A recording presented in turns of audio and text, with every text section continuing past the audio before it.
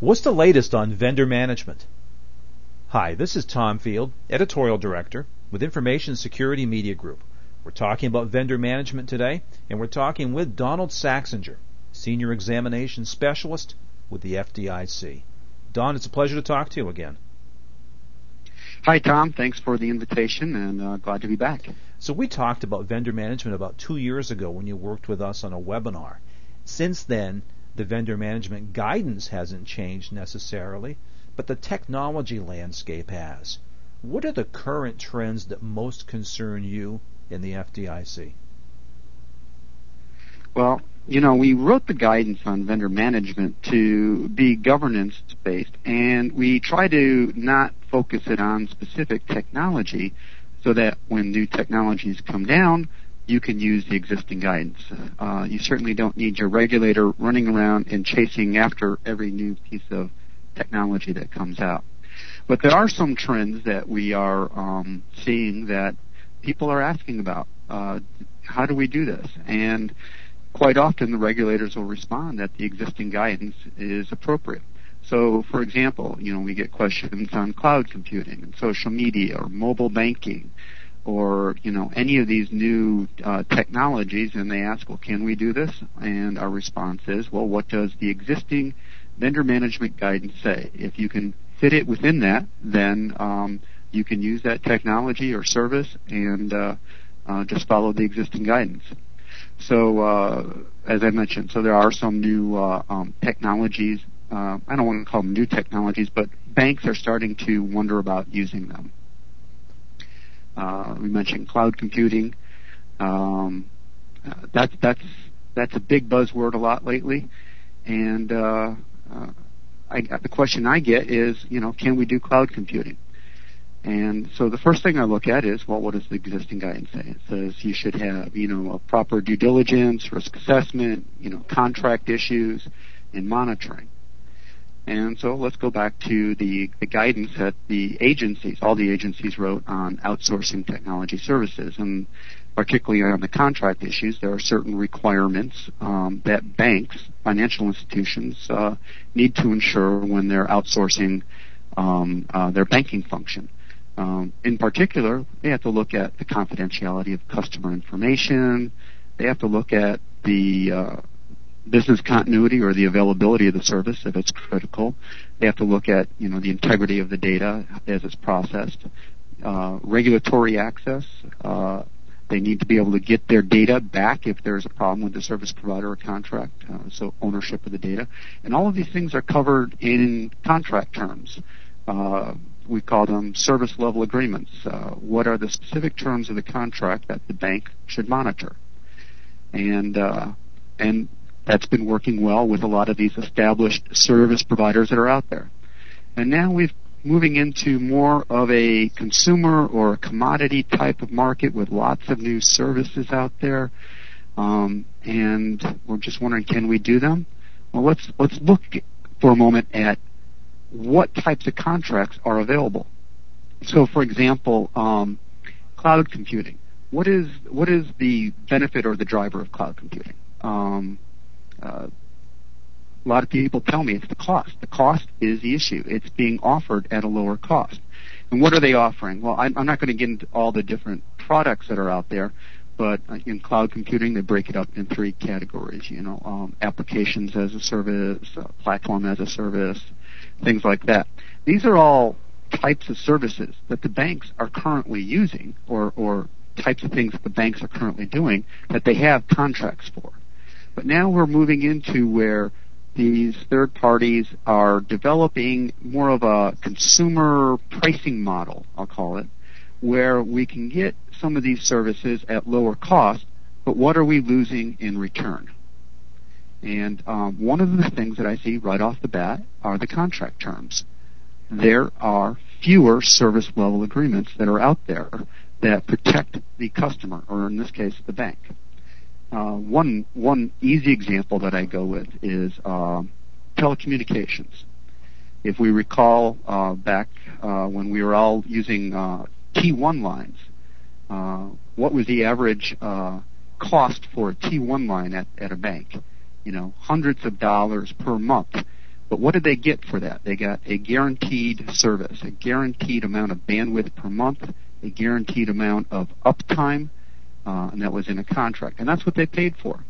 And now consumers are getting the same level of bandwidth, with their broadband types of connections at ridiculously low prices, at least compared to those T1 prices. And what has changed? Well, the service level agreement has changed. And so now with broadband, you will be guaranteed up to a certain amount of bandwidth. Well, that's not really the same type of service level agreement that we had in banks. In banks, we had you get this amount, or there are certain penalties. So now we're starting to see the same thing in other areas. We can move to a cheaper model, but there's going to be trade-offs as far as the amount of service level. And that's the part that the banks need to be aware of. Well, Don, that's really helpful, and cloud computing absolutely is something I wanted to ask you about. And there are a few other challenges I want to talk with you about as well. The first would be social media. Are social networking sites considered vendors? I don't know. That's a good question. I guess it depends on how you're using it. And one of the things that we look at, what is a vendor? In fact, that's an actually more deep question than would seem on the surface. One that would involve lawyers and compliance examiners and things like that. And why do we care about this as a regulator, as a vendor? Well, we have certain guidance that's out there, particularly under the Bank Service Company Act, that any financial institution that contracts for services must notify their regulator. And that same regulation is also what gives us as a regulator a certain amount of authority to go and review some of those service providers. And so why do you need to know if it's a vendor? Well, because you have a regulatory requirement to report it. Now, when this regulation was written, I think it was like 1961 or 62, the idea of what all future technologies that are out there wasn't, well known. So we're constantly we're seeing new technologies that we occasionally say, hey, that's a service for the bank. Which one should the banks report? Well, consider it if it's a banking function. Anything that you would do as a bank, and if you can outsource it, and you do, then you probably should be notifying your regulator. And, you can check with your regulator. Each one has certain forms that you can send in and things like that. Now, social media is sort of interesting because we haven't written specific guidance on it. And banks ask us, can we do social media? What are the regulators going to say? And so far, we've been saying the existing guidance seems to work pretty well, particularly on vendor management. We have, of course, security and privacy rules. But what are some of the specific issues with social media that I'm seeing related to vendor management? Well, first of all, if you were to outsource any banking function, it normally would go through some sort of process committee. You'd look at the risks, the costs, the benefits, and all of that, and then some sort of committee would make a technology and business strategy decision on if we're going to outsource it. Social media, just like cloud computing. In fact, a lot of times these are interchangeable because social media uses cloud computing technology. Social media wasn't really designed for the enterprise. Just look at the first step, the contract, the sign-up process.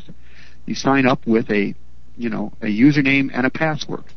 Well, in an enterprise, how do you have a department manage this service if there's only one password?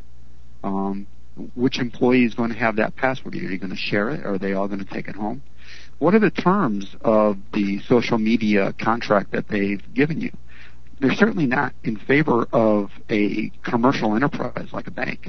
In fact, I think their contracts, or at least their terms of service, or their privacy agreements and all of that, they can sort of change at will of the provider. So it's hard to say that you're going to be able to meet specific vendor management requirements with some of these social media providers.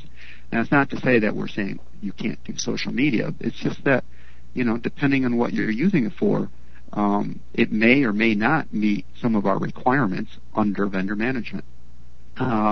Let's look at one of the requirements for ensuring that your vendor has the same level of security for customer information that the bank would have. That's a requirement under Gramm-Leach-Bliley. How do you ensure that with social media? Things like that. So that is a risk.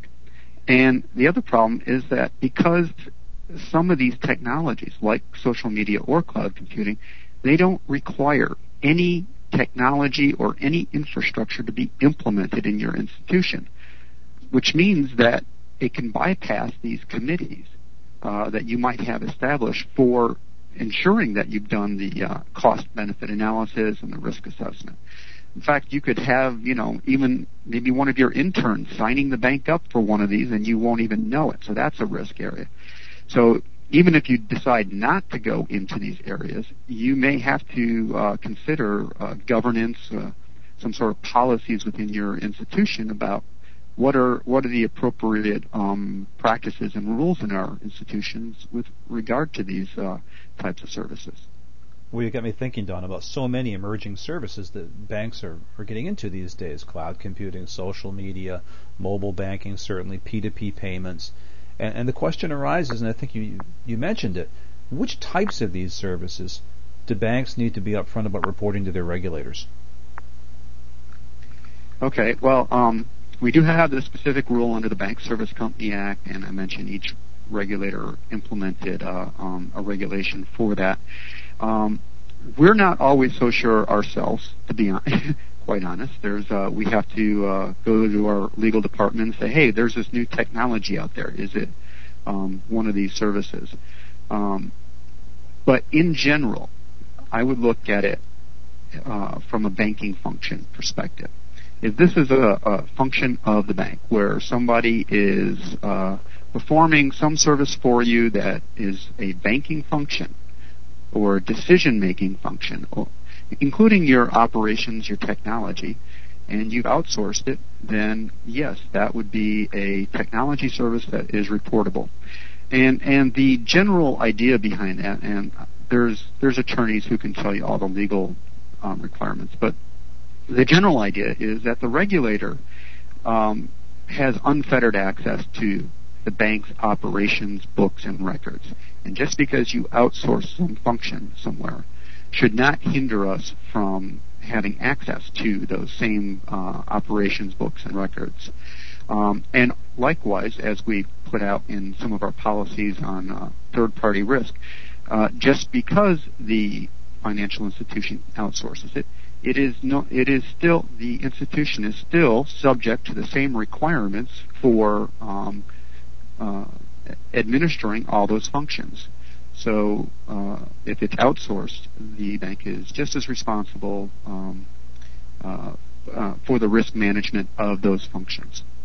And that's why we require it to be notification.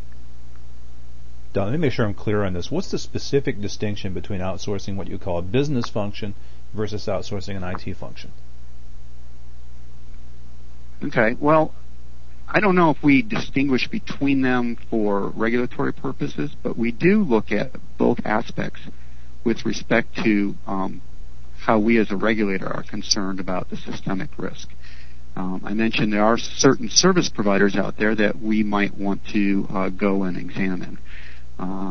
And now there's an infinite number of service providers out there now with the technology changing and things that banks are using, and we don't have the resources to go to everyone out there. And so we're looking at those types of service providers that may pose systemic risk to the banking industry. And one way that we can, better manage our resources is to, do a risk assessment of those service providers that are notified to us. And there are two areas that we look at. We look at the business process, and then we look at the underlying technology. And we rank those separately. So we consider them both on our same risk ranking process. So business function, IT processing, they sort of go hand in hand. And in fact, we look at IT as simply one of the layers to support a business process. It's the lower layers, the technology layers, but every technology layer has an application on top of it, and every application has a user or an employee that utilizes that technology, and then every employee is governed by policies within the institution, and the policies are derived from their business strategy. So we look at it, in a holistic enterprise approach. So technology is just one part of it. We start with the business process, and then we move down to technology. Don, educated guess, where do you think that banks might expect future guidance in vendor management? Well, I don't like to speculate on guidance in the future. I really don't know. I thought we wrote our guidance broad enough to cover most of these, but we are getting lots of requests for more guidance. I mentioned like social media and cloud computing. Usually, though, when these requests come in, it's because they're looking for more specific rules on can we do this or can't we do that. I don't know if we're going to write on that because we took a risk-based approach, and that requires a little bit more work on the end, on the part of the examiner and on the part of the bank to make the determinations. So when they ask us, again, for more guidance, I sometimes wonder, are they questioning whether or not the guidance that we issued does not apply, or is it completely different?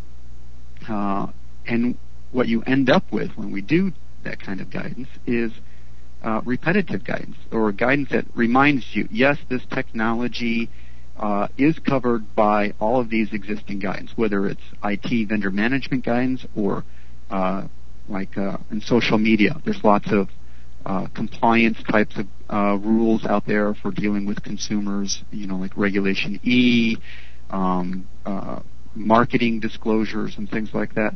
The guidance isn't going to change specific to a technology, and that's what people need to realize. That's a good point.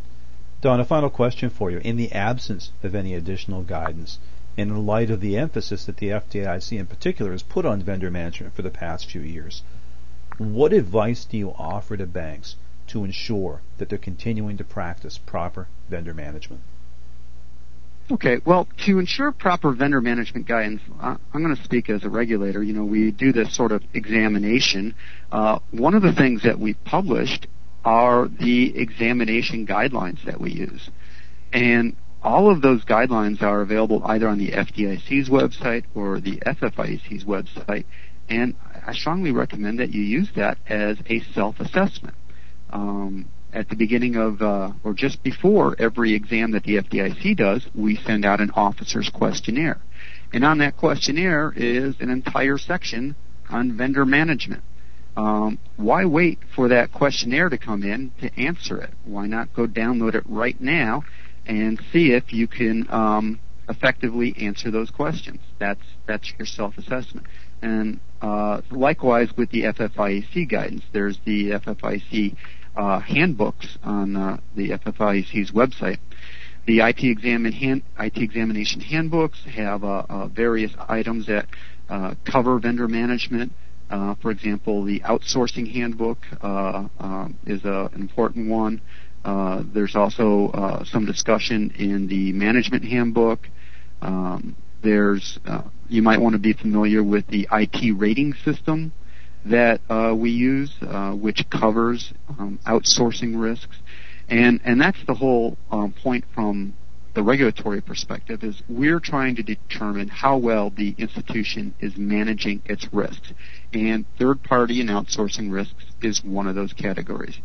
And if you're not managing it well, your risk rating is going to end up with a lower or poorer rating. If you're managing it well, you get a better rating. And that's our role as the regulator. So go back and look at what our guidelines are on that, because we're using them, so I would suggest strongly that the institutions use them. Don, that's great insight, and it's a pleasure to catch up with you again. Thanks so much for taking time to talk with me today. Hey, thanks for the invitation, Tom. We've been talking about vendor management. We've been talking with Donald Saxinger, Senior Examination Specialist with the FDIC. For Information Security Media Group, I'm Tom Field. Thank you very much.